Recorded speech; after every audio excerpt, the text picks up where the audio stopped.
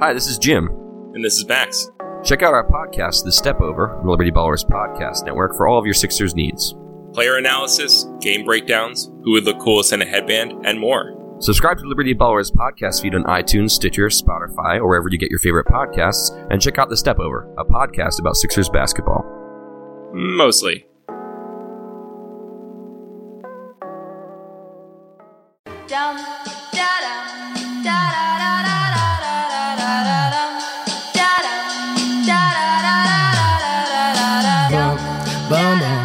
This is gonna feel real good, alright? Most dope. Everybody please put a thumb in the air. Hey. 1, 2, 3, 4. Some crazy ass kids coming knock up on your door, so let 'em in, let 'em in, let 'em in. 1, 2, 3, 4. Some crazy ass kids coming knock up on your door, so let 'em in, let 'em in, let 'em in. I feel like I'm... Hey everybody, how you doing? Well, that's good. Welcome to Broad Street Hockey Radio. That's right, BSH Radio. Gang, what are you up to today? How's everyone doing? I'm pretty bored. Normal day? Just another day? Just another Monday after a holiday. My name is Bill Matz. I am your director of fun and games for the evening. We have, well, some news today, gang. Just a little. The Flyers appear to have fired the wrong H, but I guess we'll they got confused. I guess we'll get into all. You know what? I get confused talking about it. I can easily see like whatever secretary drew up, the memo. Why is it always a woman? Some lady. When did I say woman? Why are you assuming a secretary would be a woman? You makes a good point. Because if it was a man, you would call them an administrative assistant or a coordinator. That sounds like nothing I would. Yeah, I don't think Bill would ever say those words together. So if you haven't heard, well, I doubt you listen to this show, but if you haven't heard, the Flyers have fired general manager Ron Hextall. He took over following the 2013-14 season. He built up a great group of prospects. He drafted Carter Hart. We have a ton of cap space. We'll get into some stuff, but they haven't taken a step forward, really, in his tenure. They're kind of exactly... I mean, we got into this last show or whenever it was. Like, their record right now is almost exactly where it was at this time last season. So... that's where we are. They, let's just get right into it. Let's do the introductions. Let's lead it off with Stephalicious D, Steph Driver. This is not what I was expecting to come back from the Thanksgiving break to. Now, after the game on Saturday, I expected something to happen. But man, I did not expect them to go from 0 to 100 in 0.5 seconds. Like, this was not the first move I expected them to make. I expected maybe a big trade to shake up the core a little bit. I expected maybe the coach or, I don't know, something that was not, we're firing all of your bosses. Yeah. The boss man, he's gone. That's the thing we found out today, at least that I found out, is that Hextall wasn't running the show. Like, there was somebody telling him, hey, you better do something. Well, we knew that. I really thought that he had a lot more control. Well, I think he thought he did too. Exactly. He thought he had a lot more control. From theathletic.com, Charlie O'Connor. During this whole thing, it really was a whirlwind of a day. But one thing that just kind of kept popping back into my head was that, it was only a little over 3 years ago when Ron Hextall pulled off that 4-day span where he got Ivan Provorov and Travis Konecny in the first round, then was able to turn Nicholas Grossman and the contract of Chris Pronger into a useful player in Sam Gagner, and then got a third-round pick for Zach Rinaldo. And at that time, I felt like this guy was never going to stop being the general manager of this team. Yeah. That this guy was destined to be like the next Clark, who was just going to be around forever. And it's mind-boggling to me how quickly everything changed. Like, that isn't that long ago. It's 2015. Yep. It's not very long ago. And somehow the whole thing just fell apart. And I'm not to say that the team has fallen apart, but just everything we thought about where what Hextall's standing was, where the whole team standing was, it's completely changed. And it's bizarre to think that wasn't that long ago. I put together a list of all of the moves that had been made since Hextall was hired as the GM, and there's a big drop off in what he was doing between I'd say the 2016, maybe the second half of 2017 and now. Last but certainly not least, Kelly Hinkle. Yeah, his list of NHL moves wasn't very impressive. Go ahead, Kelly. I'm sorry. Yeah, I was just going to say, like, the way that you described his tenure just now made me think of, like, you know, if you're like a contractor, you do like a lot of really good work on like the pipes and the wires and the shit behind the walls that nobody sees, but you don't like smooth out the plaster or put pretty tiles down. Yeah. Like, he got the work done behind the scenes that was really important, that needed to be done, but he never put a bright, shiny bow on it. So it's kind of like nobody cares now. And when Charlie talks about those moves that he made, the Ronaldo third-round pick, like those sorts of things, we can look at that like, oh, yeah, man, they got a pick and Jordan Weal. Didn't matter what Jordan Weal turned into. It was a throw-in. All of a sudden, he's their 3C. You can debate how good he is. Yeah, that was only a couple months afterwards. Yeah, that trade, the LeCavalier trade. You can debate those things, but they moved Luke Shen and Vinny LeCavalier, who couldn't play. Like, L.A. took LeCavalier only on the condition, all right, but you gotta quit after this year. Like, Luke Shen was just waived the other day. And you talk about those signature moves, and as Steph said, you know, when they were selling, he did some good shit, and we're going to talk about it because I made sure to lead off my immediate reaction on the Facebook Live today with a thank you to Ron Hextall because he did some regardless of what has happened since. He has done some very necessary, very tough to do work. And the cupboard is not bare. They're going to have like 35, close to like 30-some million this offseason. And guess what? Claude Giroux, still here. Jake Voracek, make one for big... today. Yeah, I'm just saying. I know. Even if you don't start over and rip it all down, you have these guys on big contracts, and it's not even going to matter because they have so much cap space. Yeah, he set the table. Yeah. I mean, the table was set. It's just, then it was, okay, well, then what? We needed to take steps. We needed to push the envelope, and he was not the guy to get that done. And I've been the proponent of Hextall. I have believed in the plan this whole time, and I thought that once he went out and spent money, and he said, this is the year we start to turn the corner. There's different expectations this year. Every player coming into the season talked about, last year wasn't good enough. We need to not just get into the playoffs. We need to get into the playoffs, win a round. We need to do damage. We need to go on a run.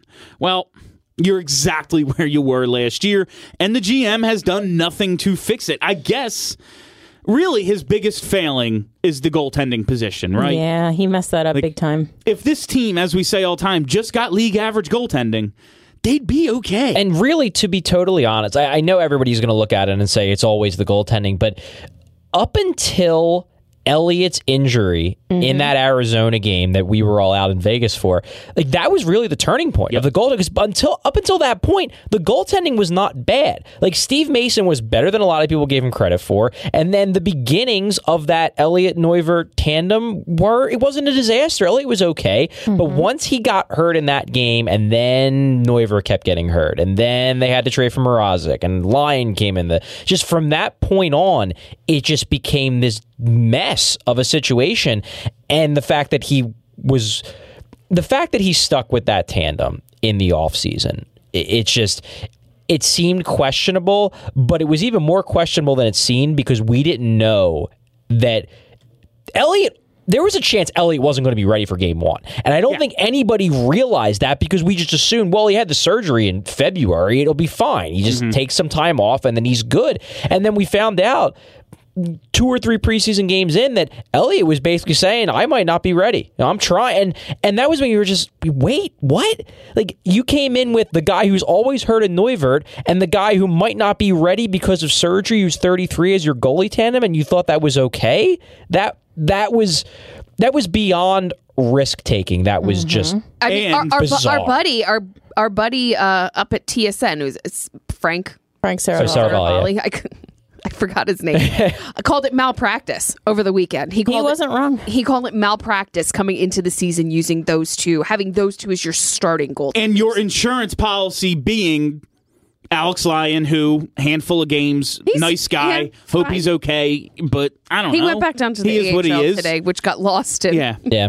everything. Anthony Stolars, who Didn't play basically all of last year. took a year off, Yeah. had double knee surgery. Yeah. And Carter Hart, who realistically was never going to make this team out of camp. Well, at least under this GM. Yeah.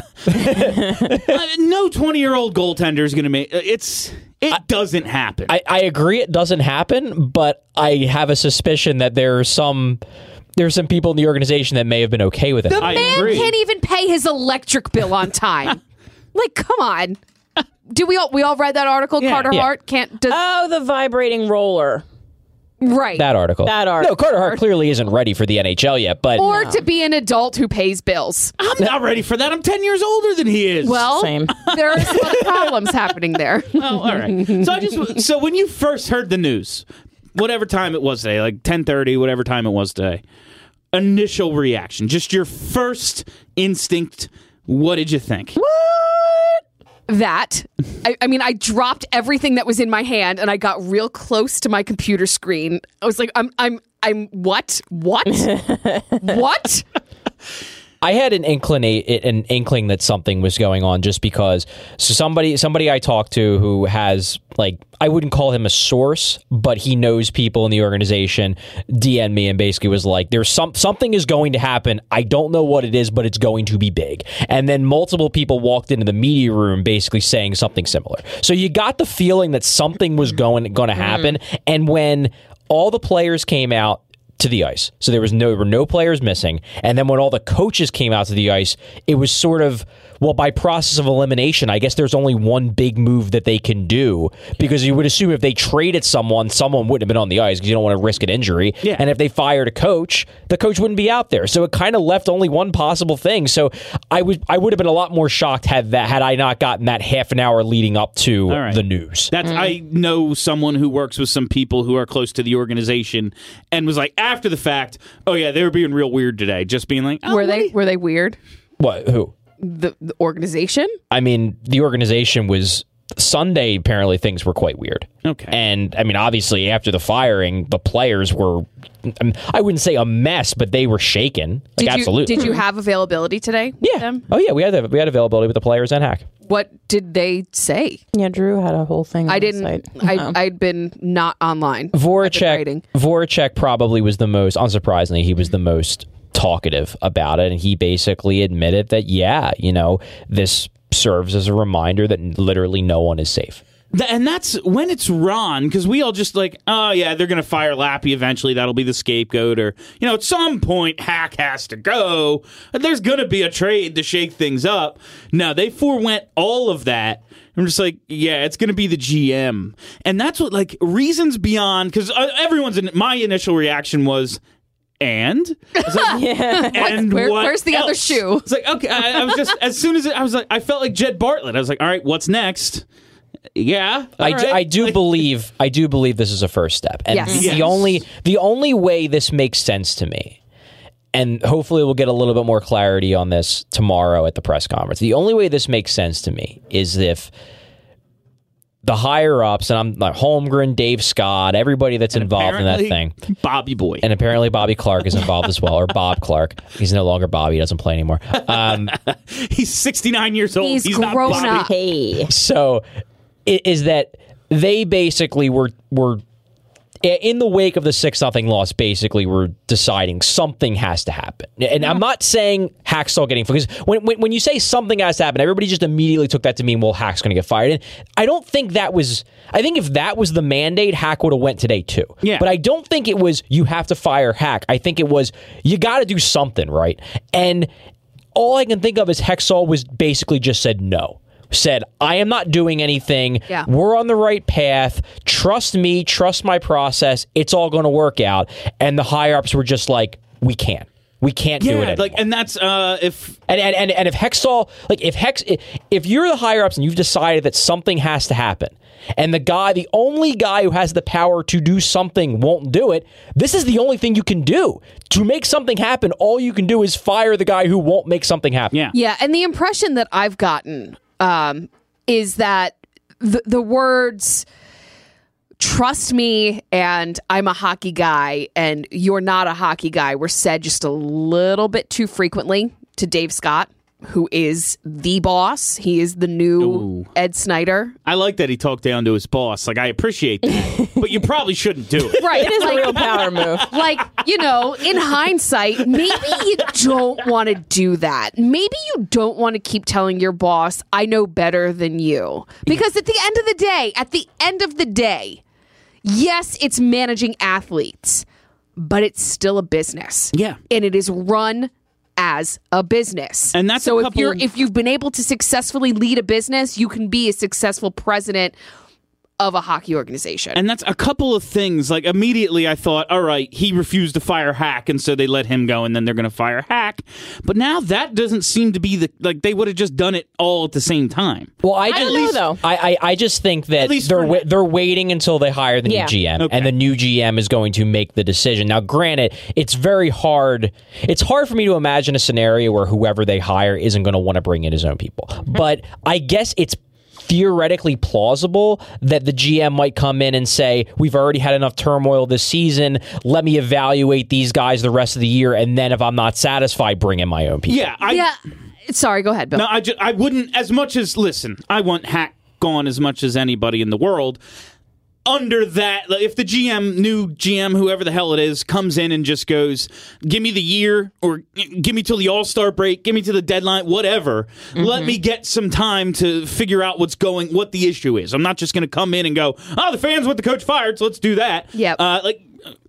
That'd be fun too, but Yeah. I would understand the reasoning and not hate it. Let's give the players some type of stability. Now, I've been beating the Fire Hackstall drum louder than anybody else for the past 2 years.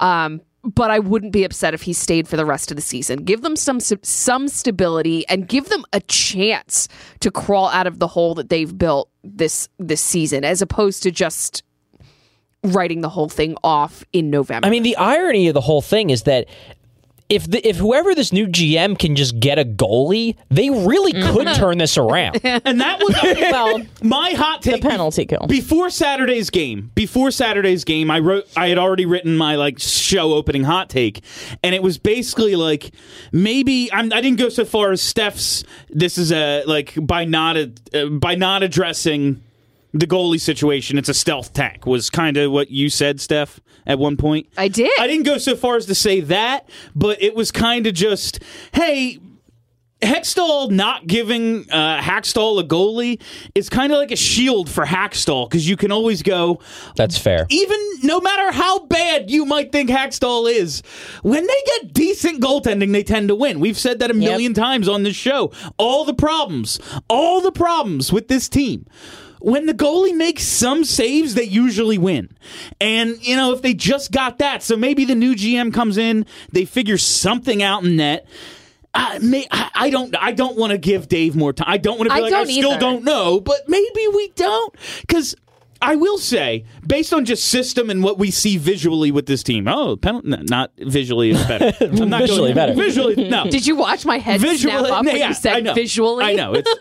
Visually, now I don't remember what I was going to say. I actually wonder, I'm sorry to interrupt. No. I actually wonder if that comment is part of the reason why. Woo! It was a really bad one. Because, as bad as we took the penalty kill is visually better comment, if you're the higher ups and you hear that, that is about as anti-classic Flyers mentality as one can possibly get. When you're looking at a horrid penalty kill and saying it looks visually better, that's the kind of soundbite that can bury a guy. And that's going back to the Pierre Maguire stuff. If you hadn't heard it, Pierre Maguire kind of reported, it was alleged that he reported, the organization's losing a bunch of money, the fan apathy. They are. Yeah, and that's that's the kind of thing that leads to fan apathy. If all these people paying all this money for tickets see a penalty kill that's worse, and the GM going, no, actually it's good, well, I don't know if I'm going to, I don't think my money is being put into the right places. I'm not going to give you my money anymore. Well, let's kind of switch gears a little bit into they didn't actually fix anything on the ice today. They did not. So while this is the big dick swinging move, what did they actually fix? Other than to give everyone a wake-up call, hey, this is what we can do. Get your shit together. And that's like, I expected Simmons, I expected that move to be like Simmons. Like, oh my God, the heart and soul of the team can get traded. Yeah. Like, no, it was the guy who runs the team. No, this was like the ultimate, get your heads out of your asses. Look what we can do. I can do this to you. I can do this to your friend. I can do this to your coach. Yeah, and Voracek, as I said, Voracek was the most talkative. And he flat out said, because he was basically asked, what do you think this says for the core? And Voracek is like, look, I don't have a no trade clause. So honestly, I don't know what's going to happen, but yeah, I mean, I could get moved. Anybody could get moved. Anything can happen now. And that's the world we live in. And it must be bizarre for the players, because as frustrating as it was for fans to see them do nothing, it did have to be comforting to the players. Just to know that they don't have to worry about getting traded. And the question is whether that comfort is good or bad. It definitely must have made their lives feel easier. Now, whether that actually matters on the ice, I don't know. But this is going to shake them. It's the Game of Thrones for the last couple of seasons. Nobody important is going to die, so they go out and do all this stupid, dumb shit, go north of the wall and try to bring back a white. But instead, it's, real life and hockey. So I want to get into the... Charlie knows what I'm saying. I know what you're saying. I saw some of that show. I want to get into the Pierre Maguire thing and the Carter Hart thing, just because Charlie had a good clarification for it before we went live. NHL Prospects Watcher. This was all over Flyers Twitter today. Maguire says Hextall wanted rebuild to be done properly, not deviate from it. Holmgren wanted to bring up Hart now and speed up the rebuild. They have not been selling out. Flyers losing millions in revenue. Hextall didn't want to do that. That's your philosophical differences. Now, you said there was a little bit different interpretation. I read it.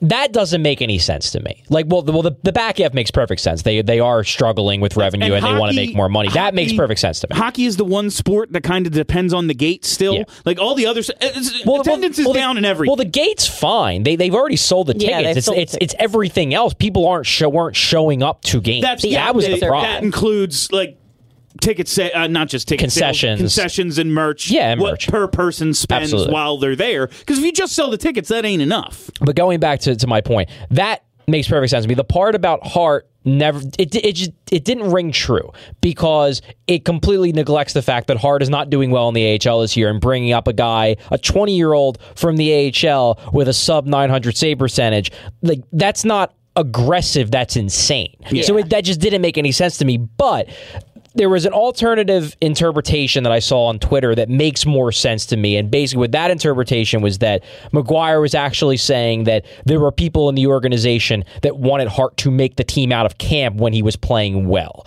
And that rings truer, because Hart was the best goalie in camp. By far. And the reason why he was sent down was because Hextall basically was just like, no. And that you're getting a year in the AHL. And ironically, Hextall was proven right, because Carter Hart clearly isn't ready. But that rings true to me, that there would have been people in the organization saying, you're holding this guy back because of this ridiculous patience, and he's ready, and you're just too scared to put him up there. I just thought it was a little curious that Emily Kaplan's ESPN article about Carter Hart saying, I don't really want to follow any path that they have for me. I just want to go to the NHL as fast as I can. I appreciate the fans and the love of Philly, and love the city of Philly. I want to be there as soon as I can. I don't care what path it is. I want it to be the quickest path possible. It was a little curious to me that that article got published at 7 a.m. today, and this got announced when? After 10:30. I think it's coincidence. I thought it was, He's been saying the same stuff since. I know. I thought it was before training camp started. I just thought it was a little coincidental. I mean, you're trying to make it a thing, and it's not a thing. I think if anything, this article was not driven by inside knowledge that there was going to be this massive change. Okay. I think if anything, it was just driven by the fact that the Flyers goaltending situation is a total disaster. enough. And it's like, okay, well, let's check in on the savior because everything in Philadelphia goalie-wise is bad right now. It just seemed because it's not Everything in Philadelphia. This wasn't on the is bad right This now. wasn't on the My Teams app. Like this was on ESPN. Oh, it was a good article. If it didn't have, if it wasn't published today, it would have gotten a lot more reads. It was just surprising to me.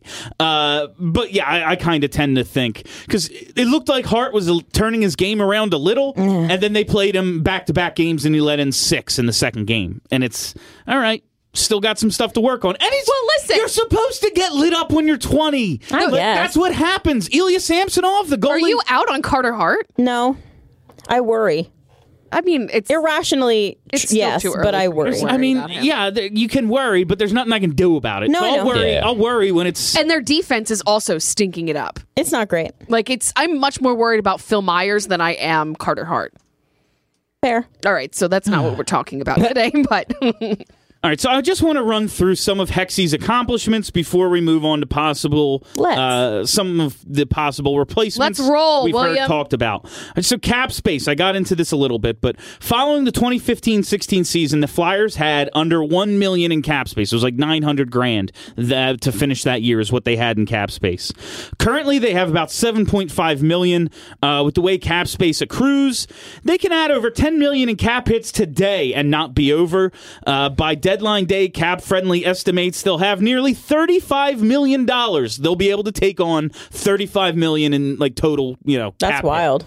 This summer, Erik Karlsson. they'll have nearly $32 million to spend with. Oh, you have him listed here. This summer they'll have nearly $32 This is Bill we're million talking about here. to spend on with a UFA class that includes, as of now, Erik Karlsson, Mark Stone, Jordan Eberle, Matt Duchene, Artemi Panarin, Jeff Skinner, Jake Gardiner, and Bobrovsky, but not much behind him in terms of goalies. But they have a ton of money, and that is because of what Hextall did. Prospects: Sanheim, Lindblom, Provorov, Konechny, and Patrick, all making an impact already.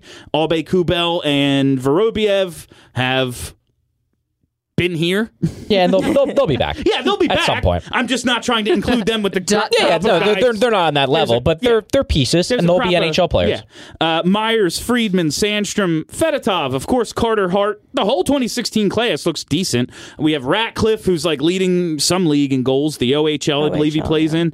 Ustimenko, who I love. Strome, who Morgan can score. Frost. Yeah. Strome, who is Did I not not have the Frost? I don't one think you have Frost on Yeah, here. that was not not even- rated Frost is this crushing. week. Not even Frost. I don't even have him listed. Plus the new guys like Farabee and St. Ivany and Wiley, who are like the two defensemen are off the That good Samuel starts. Urson guy Yeah, is Samuel killing it in Urson. the second tier Swedish league. So there's another goalie that's an option. Yeah, and the pipeline is deep, Yeah. and I don't think anybody would argue No. that Hextall has not done a very good job building up a pipeline. Like that's done great. very clearly a strength of his. And I guess the only real argument you can make against it is that, well, when you have that many picks, you're bound to hit on some. But he's that's hit the- on a lot. Yeah. That's the point, is that there are busts. It happens.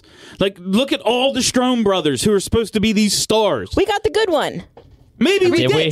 Two Did we? of them were traded this week, Maybe. and At it least was we not didn't ours. take him second overall or fourth overall or whatever the hell it was. It was a flyer in the fourth round. Who Fair. knows?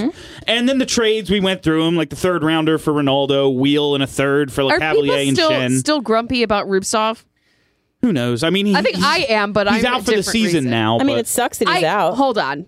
I still don't believe that. No? By the way, that he's out for the season. The team has they said said it. The team has said it. Yeah, but I still don't believe it It's an upper body injury. Steph is a truther. because there's no visible reason for him to be out for He the has season. a shoulder. He's getting shoulder surgery. But he's not in a sling. Jake said that you don't necessarily have to be in a sling before surgery. I asked I've him heard- specifically. Differently, Why would they be conspiracy theorying? because Scott term. Gordon already went and said it. So now they're just like, whatever. Well, you can't play anymore because they said it out Because we loud. said it out loud. I know you've been doing really well, but we can't play you anymore. I just don't. I think it's bullshit. So anyway, continue. All right. So now, and then the trades, we got into them already, so we don't need to rehash any of the stuff. But he didn't have the thing I wanted to say. Like Holmgren, screwed some things up, but he had the signature moves, like everything surrounding the Forsberg trade, where you traded Forsberg, got the assets, and then moved some of those assets back to Nashville to get guys named Kimo Timonen and Scott Hartnell, guys who had pretty good careers here, going out and spending big and it being Mr. Playoffs, Danny Briere, things like that he could really, I put my stamp on this. And Hextall, for all his good asset management, never had that move. Replacement candidates now, though, because now I want to make a point about this before we're moving to replacement candidates, because like this is something that's been I've been turning over in my head for a while, basically all weekend, even before this move went down. But as I started to kind of zero in on Hextall as less a guy who I just viewed as untouchable and more like what's actually going on here. I think he did a good job as general manager, but I do believe that part of the job of being a general manager in a city, in an NHL city, is to know the nature of the franchise that you're working for. And I spoke to this in the column I wrote on Monday morning about how it just felt like the reason why fans grew up loving the Flyers was getting lost in this process. That fans grew up loving the Flyers' commitment to winning all the time. And they grew up loving the Flyers. They're not necessarily the crazy aggressiveness of Holmgren, but just the fact that they never really took a year off. If they had a bad year, they would go out and they would sign Danny Briere and everybody the very next year. The Flyers organization basically trained their fans to view the organization in a certain way. Yeah. And Hextall, I think people were willing to give Hextall a lot of slack in the beginning, but at some point, people just kind of needed to see something like that, or else it was going to feel like they weren't really rooting for the Flyers anymore. And I think that's what's happened over the past year and a half to 2 years, is that it felt for too many fans like they weren't rooting for the Flyers team they grew up with. And you can say that that's on the fans, and to a degree, like, yeah, maybe the fans are being a little unfair and they should have been more patient. That's an argument to be made. But I think it's part on Hextall to recognize what the fans and what the organization as a whole needs out of a general manager, and find a way to bridge the gap between what he thought should be done and what the requirements of being a Flyers general manager inherently were. And I don't know if he ever figured out how to do that. And that's, like, while it might be a little unfortunate, like you said, because it's just the situation they were in. Yeah. Like, no matter what age you are, you saw great Flyers teams. 70s teams went to 3 straight cups, won 2 of them. The 80s went to 3 cups in the 80s. It just so happened they ran into 2 of the best teams that ever lived. You know, the 90s, there was that little brief period there where they missed the playoffs. Yeah, before Lindros. 5 years in a row, then they get Lindros, and then they make the playoffs 16 out of 17 years. They missed once. It was like after 11 straight years. And now we're in this, we make it sometimes, we don't make it. And yeah, it's a little unfair, but I grew up with cup contending Flyers teams, and I haven't been able to say that since like 2011. And I know that doesn't seem that long, but oh man, for people paying for season tickets, it damn sure feels like a long time. Yeah, and I'm not even talking about cup contender. Yeah. I'm talking about like just the competitive in on it. Yeah, just the idea that it was possible that they could be a cup contender. Yeah. And the thing is, Charlie and I talked about this a bit before the show. I mean, Flyers fans and the city in general really did give him a longer leash than I think other people would have gotten, just by way of the fact that he was Ron Hextall. Oh yeah, if he wasn't Ron Hextall, he would have never even got the chance to be like, we need patience. That would have never happened. Yeah, for the first few years, there was very much a trust the process vibe surrounding this team, and people were willing to go with it. But this year, I would say the end of last year and this year was really the point at which people really started to turn on him, because they expected a step forward and it didn't happen. And he seemed unwilling to do anything to make that happen. He brought in JVR, but that didn't work. And then he didn't seem to want to do anything else. I just think that there are things that maybe he could have done that really, objectively speaking, maybe wouldn't have been the smart thing to do, especially based on his process. But maybe they need it to be done to just throw these fans a bone. One or two things. Yeah, like maybe last trade deadline, maybe you go out and trade for Ian Cole or trade for Michael Grabner. Like, yeah, it's annoying, and it probably wasn't the smart move to give up a draft pick. Probably in the long term was a smart move to keep the draft pick. That's the better asset management.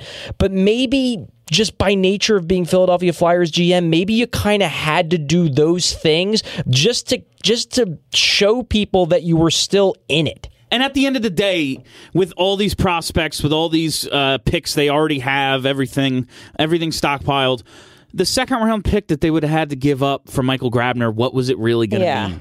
Like, yeah, if they 2 years from now draft somebody who turns out to be a stud, we'd be annoyed by it when we went and looked at Hockey Reference, but I'll get over it if Nolan Patrick's Nolan Patrick. Like, all right, let's get into the replacement. Well, I mean, what you were saying, when I went through all of the things that Ron Hextall has done for the past year and a half, maybe a little bit longer, it's just extending dudes. Yep. Just extending dudes like bums. Like, And that's- like not saying that Michael Raffl's a bum or Alex Lyon is a bum or Radko Gudas, and that's just what I'm looking at that's on my screen right now. But just bums. Like, these are guys that could be replaceable, but he wouldn't do it. And that's like, I got the idea of, all right, let's just, freaking bring in Belmar, like whoever. And these are just guys, we're going to extend him. We're going to sign this guy for a year just to hold a spot. When you look at the list, you go, oh, wow, he didn't bring in anyone good. It's like, maybe his talent evaluation's bad. And it's like, no, he was just trying to like fill a roster until some of these guys made it up here.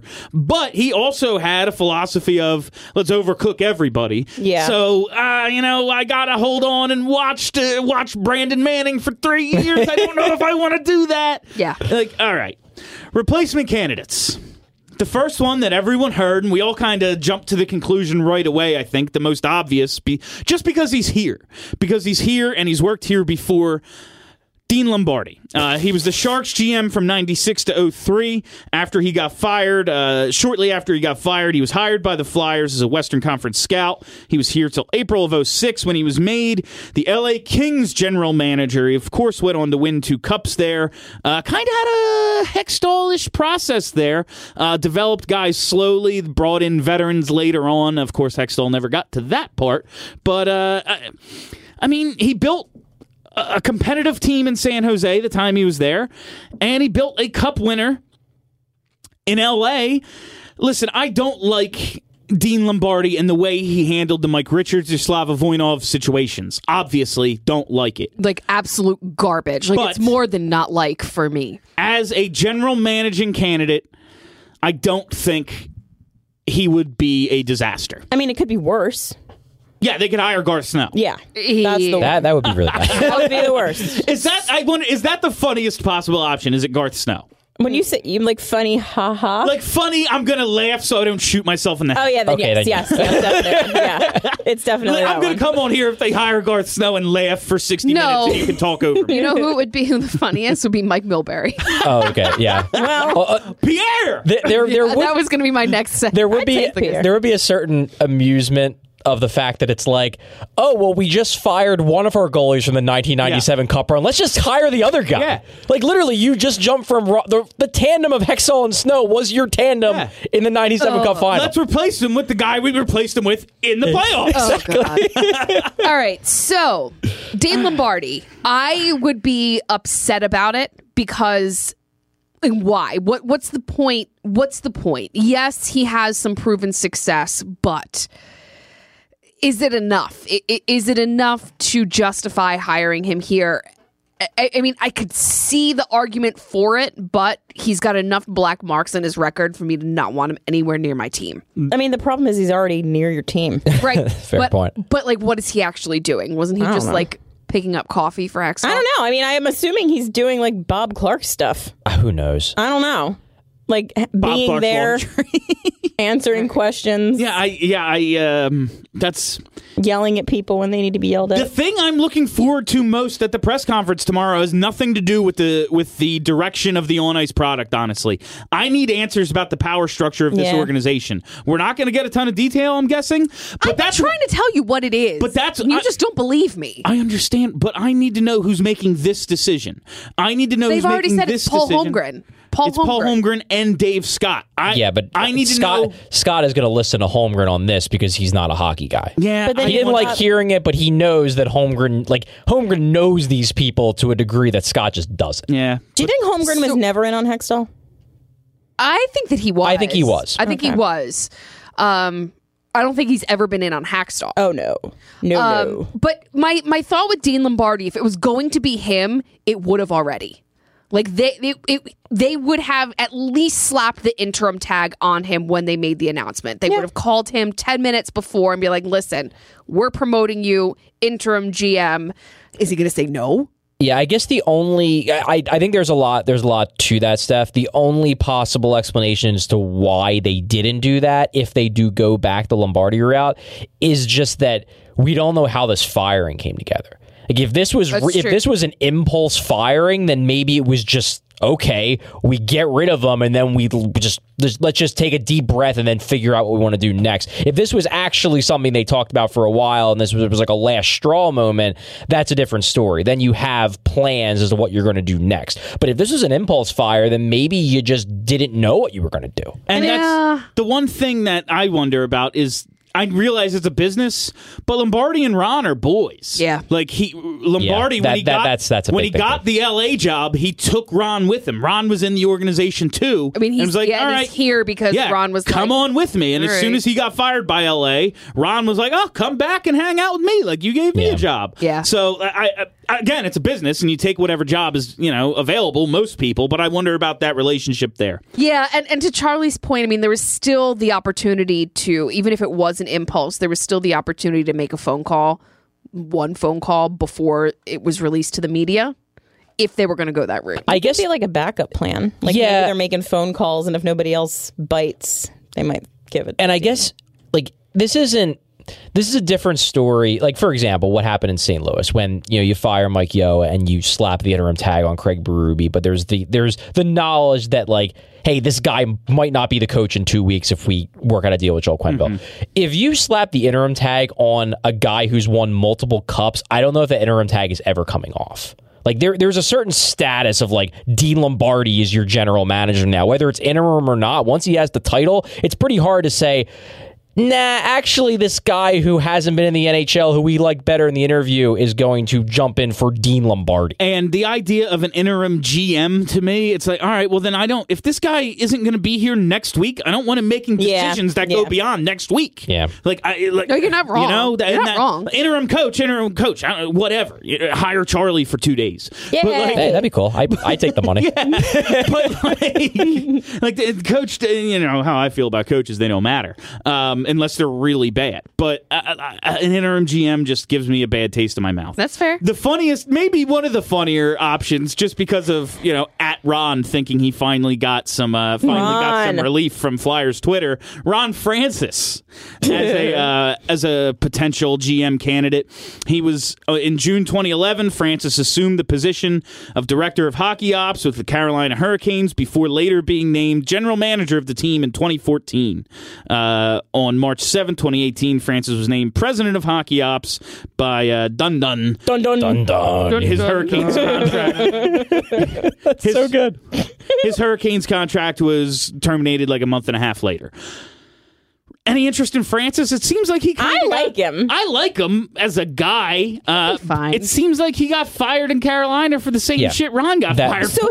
That's the thing. Here's my thought, though. So Carolina is not a team that operates the same way as the Philadelphia Flyers. I feel like Carolina is a more measured team as far as spending money goes.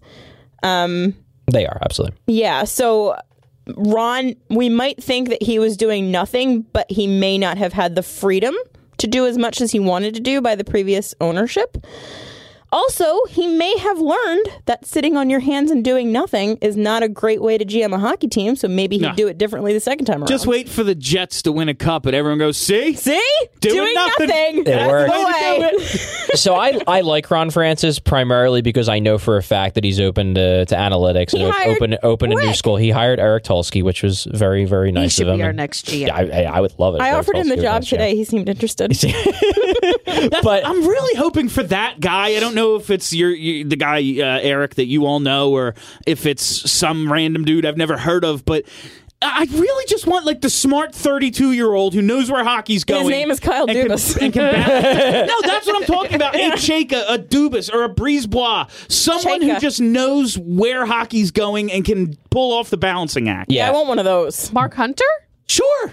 Yeah, I mean he's definitely more on the hockey guy side than Dubas, absolutely, but he seems like a smart version of that. Yeah. But back to Francis though, like I like Francis.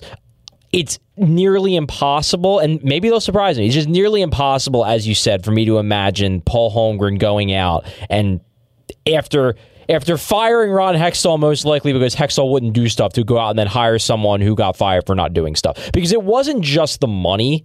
Like, one of the big things that I believe Dun did not like about Francis was that Francis had this loyalty to his core.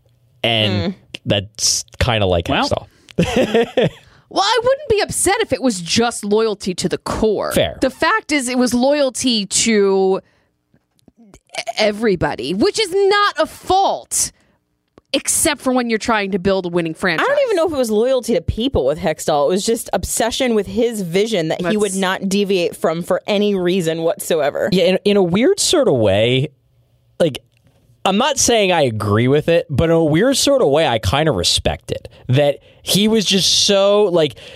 It would, stubborn, hard-headed? No, but like he probably was essentially given the option of, hey, you can give in and agree we're right, or you can just die on the sword. And I kind of respect that. He's like, no, I'm dying on the sword.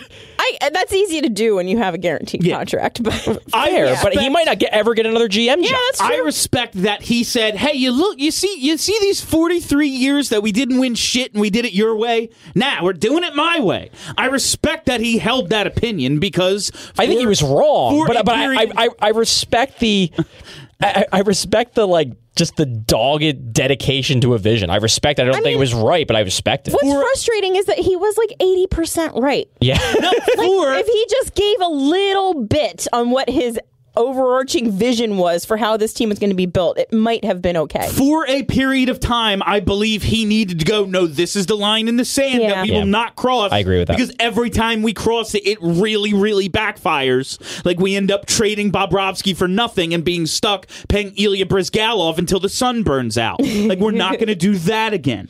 All right. But, it did ultimately lead to his demise because, like, there's no goalie. There isn't a goalie. They decided to come into the season with an empty net. Hire Ron so we can still at-Ron. Chuck Fletcher. Darren Dreger dropped this name today on Twitter, said Chuck Fletcher, along with Ron Francis, among the early names as potential GMs in Philly, both experienced men. Francis is in the process of divesting equity in Carolina. Okay, so that's back to Francis. I read the whole tweet there. Yeah, Chuck Fletcher, I mean, he was assistant GM for Ray Shero. He had the job in Minnesota for a little bit. Quite a while, actually. Yeah. I mean, he had it for nearly a decade. Oh, yeah, he got hired in 2009. Yeah, he got fired last April. So, okay. What worries me about that team is the Wild are another team that started to put pieces together and never got all the way there. Yeah, what was interesting about Fletcher, like, I'm kind of ambivalent towards Fletcher. I don't know enough about him to dislike him, but he doesn't jump out at me as this obviously great choice. What was interesting to me about him was that obviously Dreger mentioned it, but then Saravalli in his later in the day article called him the front runner. Or like a front runner. And, interesting. And one thing I'll say about Frank, like he's got connections. Yeah. He when he says stuff about the Flyers, like he's the guy who broke the JVR sign. Yeah, he's got some contacts. Yeah, it doesn't. I feel like this hire has to be something that people go, oh, I think Fletcher, honestly, the biggest problem with the Minnesota team that never seemed to get all the way there is they signed Parise and Suter to those contracts, and everyone just expected rollbacks that summer, and that's the one thing the owners didn't get. And so the Weber and the Weber and the Minnesota contracts, all those numbers remain gigantic, and it was like, oh, shit. Whoops. I think it was like 25% rollbacks or something after the 05-06 lockout, and they didn't get rollbacks. They didn't get any. And it was like, our bad. I've always viewed Minnesota's problem, and I guess this really isn't the problem right now in Philadelphia. What I always viewed as Minnesota's problem is that they just struck me as a team that, like, they just didn't have the high-end guys, the really high-end guys that you kind of need. They have a lot of good players. They just don't, like, Suter was maybe the only one because he plays like 30 minutes a night and does good and doesn't kill it in those minutes, but he does good in 30 minutes a night, which is pretty damn valuable. But they just didn't really have those guys who just could change a game on a dime, and I always thought that was sort of what held back that team. The Flyers actually do, so I don't know. Maybe there's a fit here if you give him what he never had in Minnesota. I don't know. Maybe. God, He doesn't excite me, and I think No, that's he the doesn't. thing. it's just like it's I'd more be like, mediocre. Because the more that comes out about this firing, it seems more and more like, yes, there are hockey elements to it, but it seems so much is wrapped up in, people aren't paying attention to this. Yeah, team. I agree with that. Like, look at our download numbers from last year to this year. We're doing well as a podcast overall. Thank you for listening. Yeah, thank you. But like, look at our numbers for just the flagship show. Yeah. This point last year to this point this year. People were fucking furious last year, Yep. but they were anger listening to this show. Yeah. There's a big number of people who have been like, I don't want to hear care. a damn. Yeah. It's not us. The show's the same. Much like the team. People are just like, I Actually, don't want to we're hear better, a in damn my thing opinion. about this team. Yeah, I don't care. I don't want to hear a damn thing about this team, and I get it. It is annoying that they're no better a calendar year later. And I'm extremely pissed off that I can't finish an article that I started about how there's just a cycle of Flyers fandom because now they went and blew shit up. And that's but kind there of- has been. There's just been this whole cycle that is this apathy. I think the Flyers learned in the last, let's say, calendar year, something that they never thought was true. That people will tune out. Yeah. It was Yeah. I because agree with what that. have you always been told by other Philly sports fans who don't watch the Flyers? Oh, you Stepfords who just let everything. You'll always show up. You'll always buy your jerseys. I really do feel like on Black Friday they sold no jerseys, and they're like, shit, we sell out of jerseys every year. Yeah. This is bad news. Like, Nobody wants to like, wear our colors. Yeah, like, I feel like they looked at the Santa sack sales and went, oh, fuck. Yeah. I mean, It all goes back to the Santas. Always back to the Santa Every sack. time they did a tweet about their no fees Black Friday Yeah. sale, the chirps on Twitter were like relentless. No, I really do. I think they learned something Parking about their passes fans. are more expensive than tickets. Oh yeah. I'm straight up looking into going on Tuesday because I want to see what Yeah, happens. but $10, then you'll have to baby. I watch know. the team. I wanted to go to start Fire Hackstall's chance, and now I want to go just to see what the hell shows up. That's not a bad idea. So Mark Hunter. I may join you. Mark Hunter is the interesting, he's the, Hunter spent 12 years as the owner, VP, and GM of the London Knights in the OHL. He departed his manager role to team in October 2014, at which point he was announced as director of player personnel for the Leafs in April 2015 after the firing of Dave Nonis. Hunter and Kyle Dubas were named co-interim GMs of the Leafs until they hired Lou, and at that point named assistant GM, and then after Dubas got the job, Hunter left. Interesting. This is the one that I like. I like this too. The Dubas, the hockey guy end of the progressive revolution there with Dubas. It's interesting. I am intrigued by the Mark Hunter option. So he would have been the guy then behind the London Knights when they won the Memorial Cup. I don't know enough about the CHL history to know when they won a Memorial They Cup. won the Memorial Cup, I'm going to say four Look who you're or talking 5-ish to. years ago. Mrs. Canada. Ms. How Ms. dare you? Canada. No, you're married to Canada. Oh, Fair point. I didn't get any gifts. Anyway, yeah, I like this. First of all, I like that it's not an established NHL hockey man. He did not play for the Philadelphia Flyers. That's my that's my number one. Yeah. That's number one on the list here for me. Is And- never wore the sweater.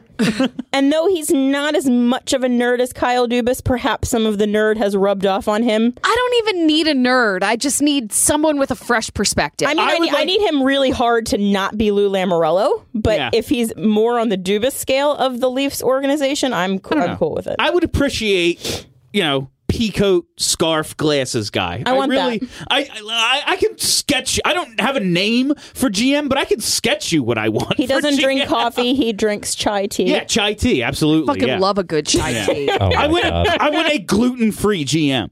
I really do. Yeah. If he has does Kelly. I He want wears Toms. I want someone with a better man bun than me. Yes. What's the you want to Gabe the Babe for? Yeah. A hockey Gabe the Babe. They don't exist. No. They do not exist. Hockey players don't age well. No. So what? Hunter? Yeah, I mean, I like Mark Hunter. Yeah, I would don't like know. to see that. We'll see. yeah, I wouldn't hate it.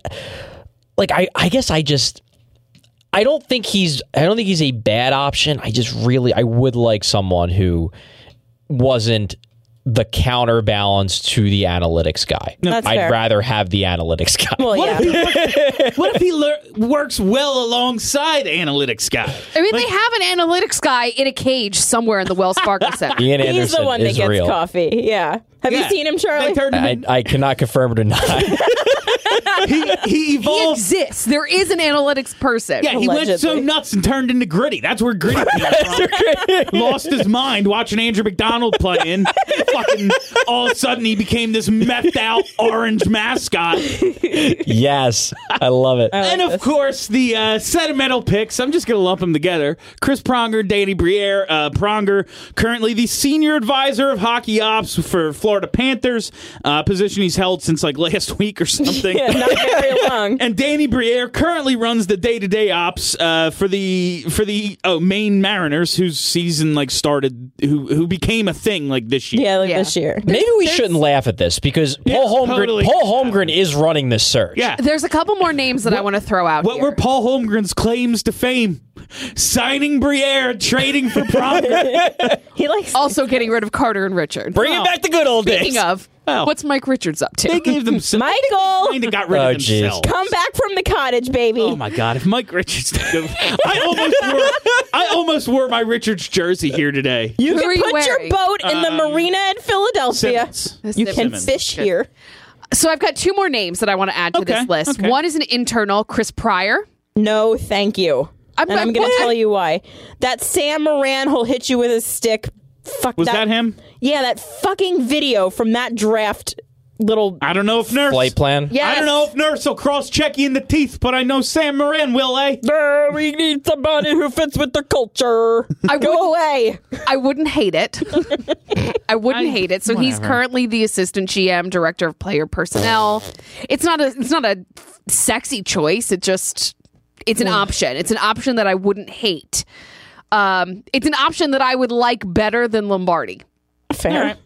And then the next one is like the guy that I put at the absolute top of the list, but there's absolutely no way that he's coming here. Steve Eisner. Oh yeah. Oh, well, yeah. Yeah, he's everyone's dream. But Yeah, no, if I he's could not. get Stevie Y, sure. Like, and again, this is where Comcast... I would sacrifice To like me- a stranger for Stevie Wonder. Yeah, throw all of the money at him. Yeah, to me, this is where Comcast comes into play. Oh, you want to live in Detroit? Why? Yeah. We're like that, but like We're there's like an Detroit. actual beach here, and it doesn't snow nearly as much. And they Here's haven't started to $10 tear down the million. building yet. Yeah. No, remember the conversation we had in the summer about how, ironically, how Ron Hextall owed it to the fans to give John Tavares a call? Yeah. Okay, well, Comcast and Paul Holmgren owe it to the fans to just give Steve Yzerman a call. And most kick it a little bit. most likely, almost certainly, Yeah. he's going to say, nah, no thanks, I'm good. But you got to check. You at least got to check. And here's that thing about this is why I think it's more possible than maybe anyone believes, including myself, because he does want to go home, and it makes sense. It's a great story if he goes back to Detroit, whatever,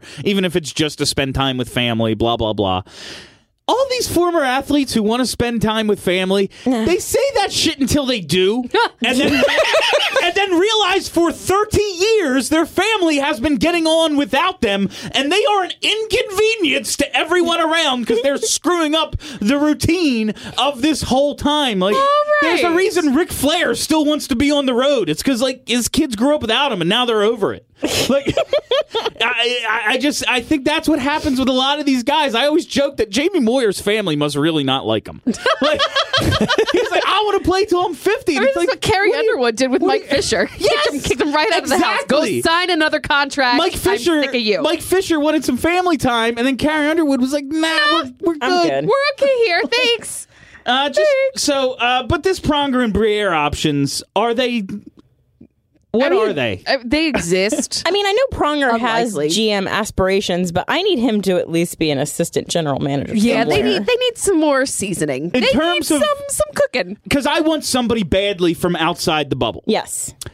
Pronger doesn't really live in the bubble. Like, he's played in so many places, and he's got the job elsewhere. It's not like Ron Hextall, who was like a foregone, well, he's going to be our Like, when he left, it was like, he's going to be our GM someday. We're going to bring him back. Like, it was kind of something we knew. And he was the guy who jumped Chelios and all that stuff. Sorry, we have a Kimmo Timonen article that got disrupted today because of all the news. Kimmo Timonen would like to come back in some type of capacity, by the way.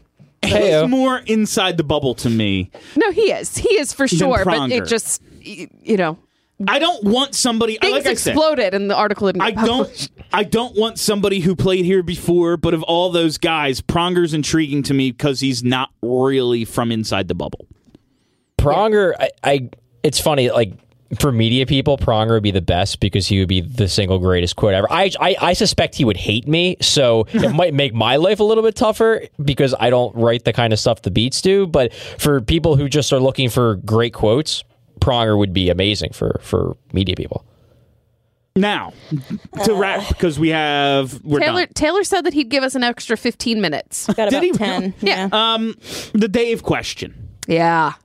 Two schools of thought in my mind. Give Dave the rest of the year, maybe get him a goalie, something he's never had, and see if that opens up his system and allows his talented roster to control play more than they do. Or he's the cause of the on-ice flaws. It's his failure as a coach to not put his players in the right position, and he has to go too because he's part of this, whatever is just missing from this team, because they show it. We see it sometimes. They can be good. The roster is decent enough to be better than they are, and he's the reason they're not. Where do we land here, and do we expect him to be the coach, let's say, in 2 weeks? Because, all right, they're going to give the GM a chance. A chance. Do we expect him to be the coach in 2 weeks? I mean, I'll let Charlie make the really good point that he made in the article that he wrote today, but it might not be the worst and I can't believe I'm saying this. It might not be the worst thing. I know. To keep Dave for at least the rest of the year. However, the assistants need to be kicked out. Yeah. Immediately. I mean, LaPerriere, obviously. LaPerriere specifically, if they got rid of both of them, I wouldn't really care, but LaPerriere at minimum needs to go. Yeah, without question. That's a necessity. With Dave, I guess my thought is that, like, if you don't fire him with the new GM, like, doesn't it just feel like you're postponing the inevitable? Yes. Because at some point, this new GM is going to want to hire his guy.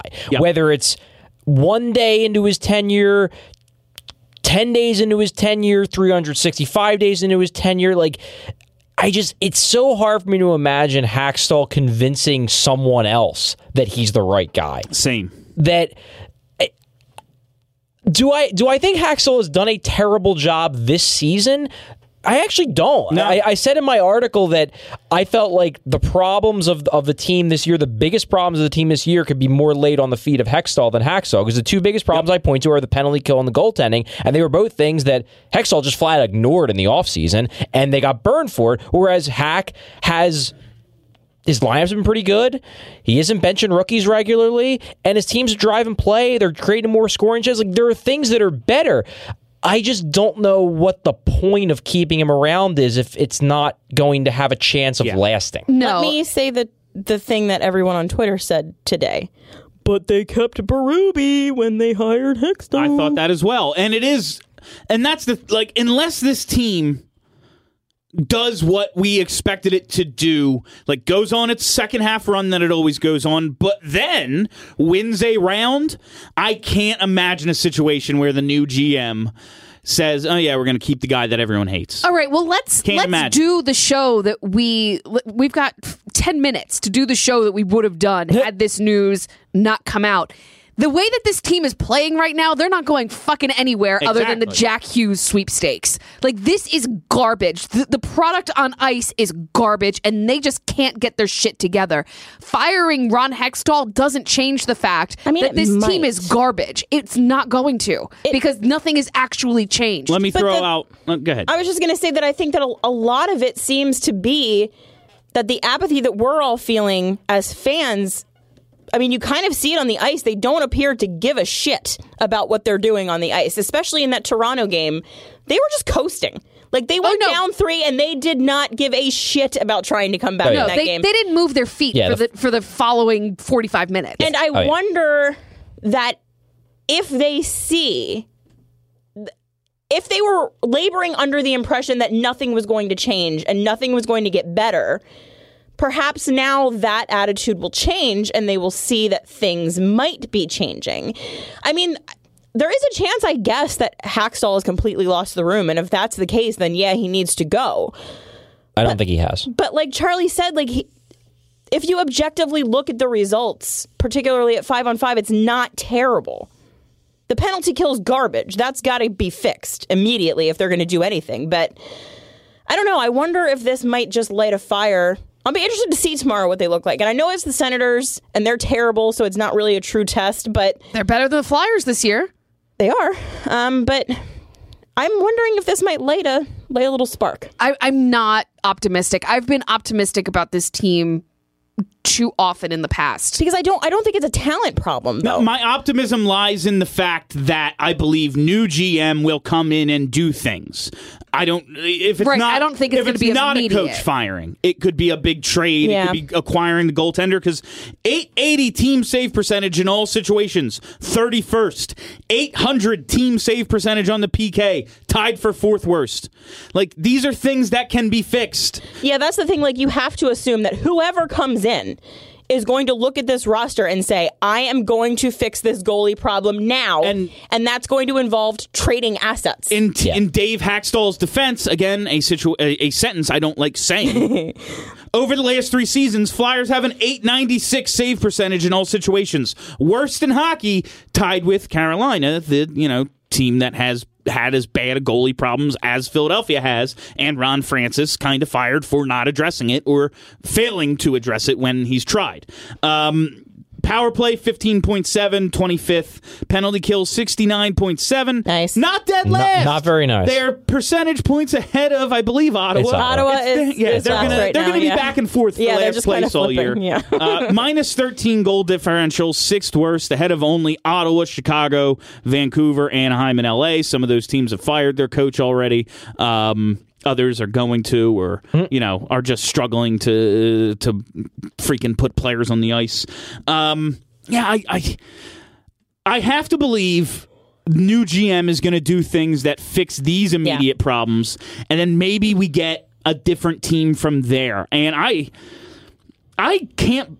have trouble believing a big trade won't be made by like Christmas. No, I agree because at first, I mean, apart from just fixing the problems, these guys like to put their dicks on the table, and whoever this is going to be like, this is my team now, and this is how I'm going to show you. I'm the captain now. Yeah, I'm going to do something to show you. In that movie? It just so happens that we have a giant glaring problem that needs to be fixed that just allows them to come in and make some kind of trade. But if we're going to get a good goaltender, we're going to have to lose some shit. How do you get a good goaltender? So the team is going to look different. How do you go about getting one of them? I don't even know where you find them. I think that they sell them in like Finland. Well, you've got to part with some assets. Yeah, that's the thing. Like, we're going to lose something. I think we're going to lose something that's going to upset us. I could see that. But at the same time, like, you said this, and granted, I know everything's changed now because you fire Ron Hextall, but like you said, this was a step forward year. Your goaltending, aside from when Brian Elliott can play, has been a total disaster. So if you still have any designs at all on making this season somehow becoming a success, you have to get a goaltender. You have to. Yeah. Because if you don't, it's just over. If you don't, it's over unless by some miracle Brian Elliott comes back and can play 55 games, which I don't think anybody is expecting. And even then, like, you're banking on good Brian Elliott, and we see either good or awful Brian Elliott. Listen, Brian Elliott has a super high ceiling. He can be excellent, or he can be 796 save percentage, Brian Elliott, who has no chance on half the shots because, he went down 4 seconds early and left half the net opened. I don't know that we can get good Brian Elliott for 4 or 5 months at a time, let alone healthy Brian Elliott. Yeah, he's broken, give you a chance. To even give you a chance to see good Brian Elliott, we need healthy Brian Elliott, and I don't think we get either of those things for any length of time. Not this year. He's too broken. But yeah, if you stick with the current goalie situation, if we assume that Elliott maybe plays another 15 games this year because he's in and out of the lineup due to injury, and Neuver gets 4 or 5 when he can somehow be healthy, and then your goaltending situation is basically Cal Pickard and Alex Lyon, or Cal Pickard and Anthony Stolarz, depending upon which of Lyon or Stolarz you decided is the backup. Like, this team is going to finish among the worst teams in hockey. Yeah. The goalies just are so bad. It's just what you're basically saying is that we're just going to get a high draft pick. That's what you're saying. Because you can't, it doesn't matter how good the team is in front. With that kind of goaltending, you're not going to win games. And like, I hate. Oh, God. I hate that the team responds to their goalie situation with as much flatlining as they do. They need to But, not. like, when you're watching Cal Pickard in warm-ups and you're looking over at the offensive firepower that Toronto has, yeah, I see it. It's not right. It's not right. But when it's Andreas Johnson, who, like, can't find his way into the lineup, is a healthy scratch half the season, and then Has a hat trick in 10 minutes? It's like, yeah, he just went 5-hole 3 times in a row. Same move. And then, just that extra John Tavares goal just mixed in there. Yeah, throw in in another the goal. First 10 minutes. But, like, no big deal. again, Patrick Marleau. Does that excuse? My bad. Does that excuse the other?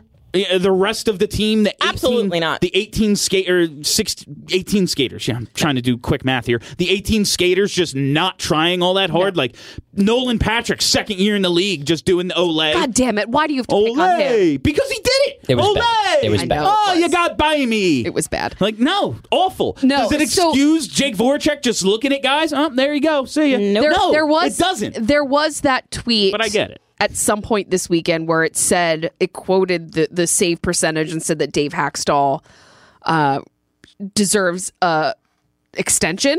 Yeah, wasn't that deleted later? It was deleted later Because the team's 500 and right. No, but there is.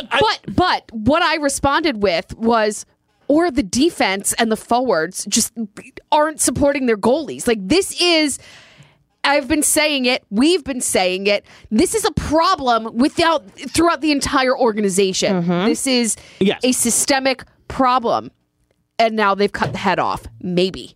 And we'll see. One thing I will say, and this is something maybe we used to talk about more even on Sons of Penn than we do now, Steph. Never heard of it. In the very beginning of Hack's tenure, the team visually, again, William! Gotta use that word. weren't they visually more aggressive? And Yeah. then, Yes. and then we saw, oh yeah, no one can make a save. Okay, let's do this 3-man high thing. Let's run everything Yep. through the weren't they at one point more aggressive Yes. under this coach? Yes. And regressed because no one can make Well, a I save. But they never came out of it. Well, I think Well, we they made never up got a that it was goalie. because. Well, Maybe we just made up. We that. made up that it was because of the goalies. I think that this is Dave Hackstall's system. Dave might Hackstall's system be. is being conservative and playing it safe. But he might didn't be. run that the first year. His first, Right, and they were successful. that's what I mean. But if that is What changed was he got a full year under his belt and was like, well, guess. now I'm putting. And he implementing my has system. had no goaltending this whole time, and that's why. I'm with the idea. Come on, Steve Mason was. The first year, the goaltending was good. He had Yeah. Steve Mason, who had a great second half, and Michael Neuver had a great first half, and it all kind of worked out. The following year, so what was the following year? The following year was the final Steve Mason year when he was bad. Yeah. Then last year was Elliott was okay, and then everything went to shit in February. So there is something. That's why over the last 3 years, 896 save percentage. There is something to the idea. Maybe give him a goalie and see what happens the rest of this year. I don't necessarily subscribe to that theory, but I understand it. All right, have we talked this to death, guys? I don't think we could talk it to death if we had another 3 months. No. Yeah. That is all the time we have for you on BSH Radio this week. Thank you for tuning in. Please be sure to subscribe to our podcast feed wherever you listen to podcasts, iTunes, Spotify, Stitcher, all those damn places. Give us a 5-star review and say nice things about us. We would really appreciate it. My name is Bill Matz. For Steph, for Charlie, for Kelly. Have a great week, everybody. Are you ready to talk about sports? Who's gonna score a hockey goal? Our team. No one does more hockey than our boys. The Flyers. Broad Street Hockey Radio. Turn that shit up, you motherfucker. Broad Street Hockey Radio.